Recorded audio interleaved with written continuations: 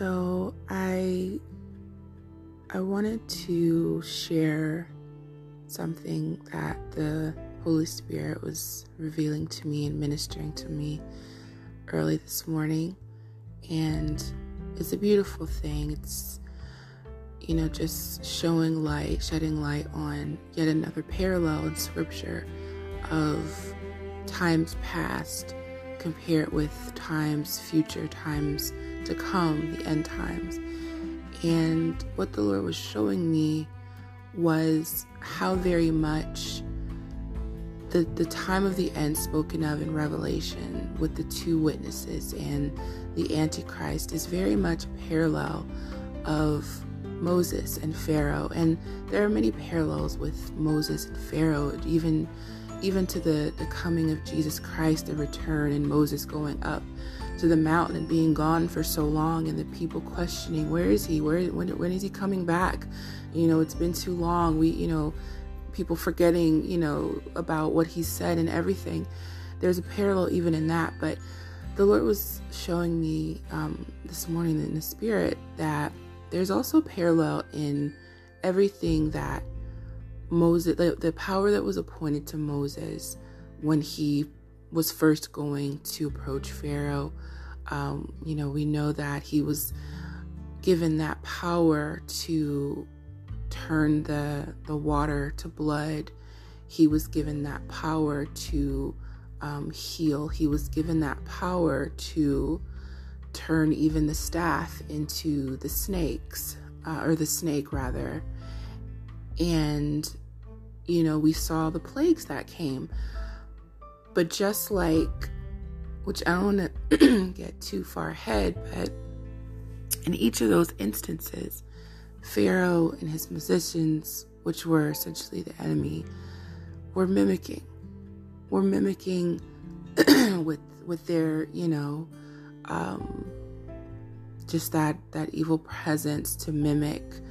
If you've ever seen the movie The Prince of Egypt, the animation of the story, it shows kind of how they weren't really in power. They were just using kind of trickery to, make Pharaoh and the people, believe that, we can do that too. Everything that he's doing, our gods, our little g, which to them they were, were not, but they were saying, our gods can do that too. We, that's nothing. And they were mimicking everything that Moses did up until a certain point though. But again, just to parallel that, look at what it says in Revelation is speaking of the two witnesses. Now, whether you believe and agree that the two witnesses are the church body, or whether you, are still in belief that they are two people, two people, like actual people that will come and be appointed by God, regardless of that belief, the two witnesses are going to be appointed power to do these signs and wonders. Just like how Moses was appointed power to do these signs and wonders to show people the power of God, the two witnesses are going to be appointed this power to shut up the skies, to bring fire, to just bring plagues, to do these things, just like back then. And what will be the response to that? Just like with Moses, here will come the false prophet to say, well, I can do that too. Because notice it says that the false prophet will do signs and wonders. He will convince people to believe in, again, the modern Pharaoh, which will be the Antichrist. He will say, I can do that too. Just like the magicians back then were working for the enemy to go against to try to combat that power that was appointed by God to Moses to show the people. So will the false prophet mimic and try to mimic and do the things that the two witnesses are doing to convince people, no, don't believe a word they're saying. Because of course all of these things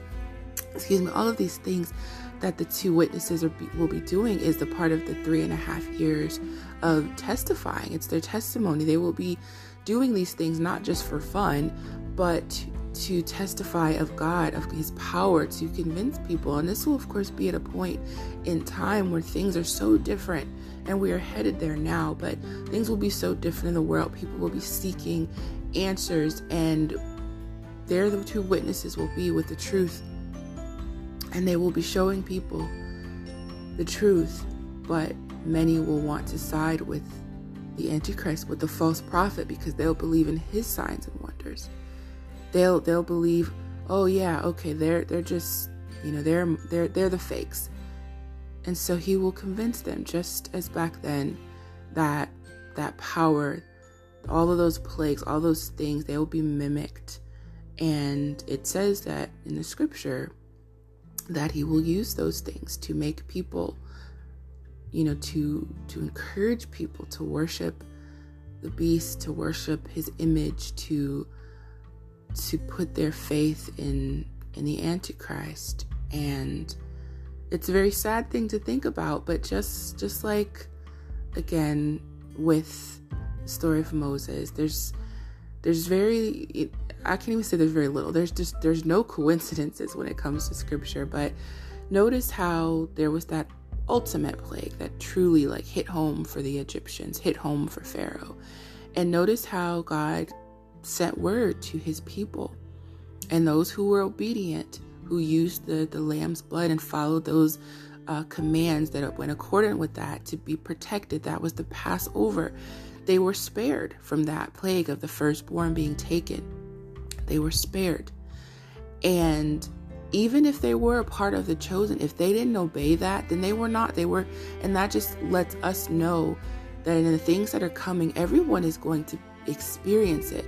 But it's going to depend on, are we being obedient? Are we heeding the warning from God? Are we listening to what he's saying in the midst of this? Because if so, his word is true. It tells us he will protect us. He will keep us from the hour of trial. We don't know in what way, shape, or form. As with then it was the blood over the doorpost. But we just know that if we are listening to him, he will lead us into that way to be protected, just as then. But notice how it was that one thing, and it was like, well, okay, too much. And so it was like, okay, you can go. But then that Pharaoh's heart was hardened again, and he was sent out to overcome, to go get the Israelites. He was like, no. And again, I feel that's a parallel to, it's going to come to that point where the Antichrist is like, enough, last straw, go get them.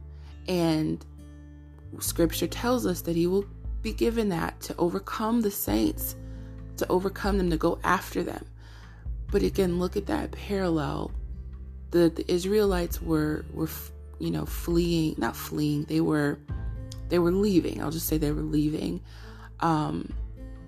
Egypt, and they came to this great, impasse. And, Pharaoh's heart was hardened again, and he was going after them. And God moved in a major way. It was like, it seemed like, to the people, oh, good, yes, we've got them now. They're stuck between us and the sea. There's nowhere for them to go. They thought they had the victory. So will the people feel victorious. It tells us this in Revelation. They will feel victorious. The Antichrist will have seemed to have overtaken the two witnesses, overtaken the saints, defeated them, beat them. They're going to be sending gifts, celebrating. Oh yes, yay, we're free of that. Those people that were doing these signs and wonders, we're free of them. They were tormenting us with all of that. They're going to be feeling like, yes, we've won. But just like then, God made a way.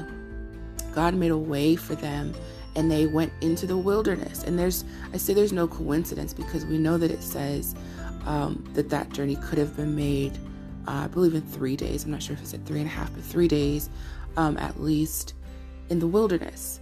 And what do we know about Revelation?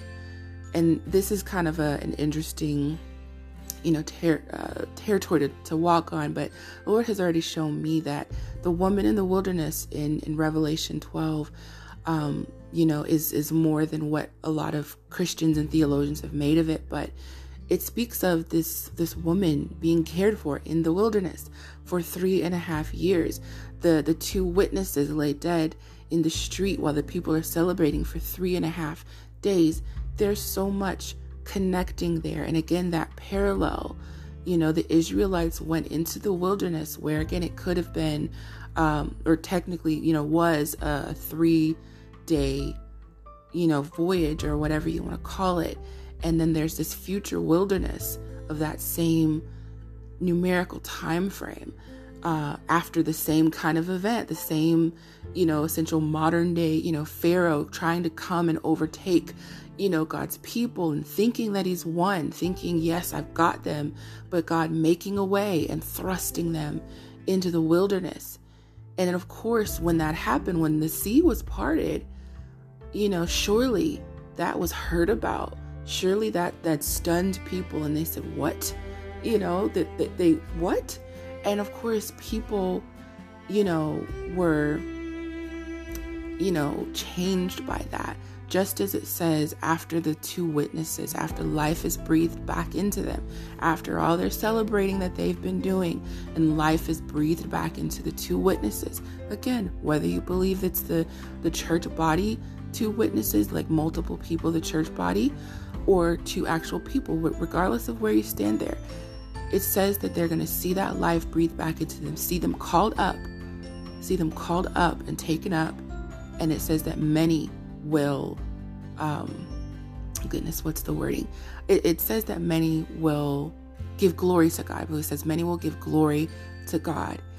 And it's just an incredible, parallel. And I'm so thankful that the Lord was just showing me that, this morning, even, deeper. And, I've seen it, Lord has shown me that before, that, there's a parallel, but just this morning seeing, with a, new insight, like, wow, it really, really is a parallel, even to the wilderness, to the escape to the wilderness. So it just is confirmation, of course, to continue to just put our faith and trust in God, to just realize that many things that happened in the past, it was not just, for its own sake.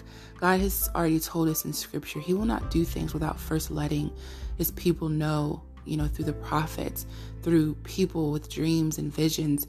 And even through history, we can see, like, God has been showing us, he's been showing us, this is the pattern. This is how this is going to go. And that's why we can put our trust and faith in the word of God, because it is truth. It is truth. And we already have seen it. We've seen prophecies of past already come to pass. And the prophecies of the future, of the end times, are coming to pass, unfolding right before us.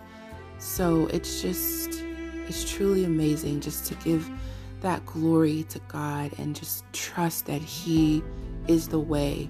I thank the Lord, the Holy Spirit, for that truth that he promises us. It says he will show us all truth and bring things to remembrance. So I'm so thankful for that this morning, just that time, the Lord ministering to me.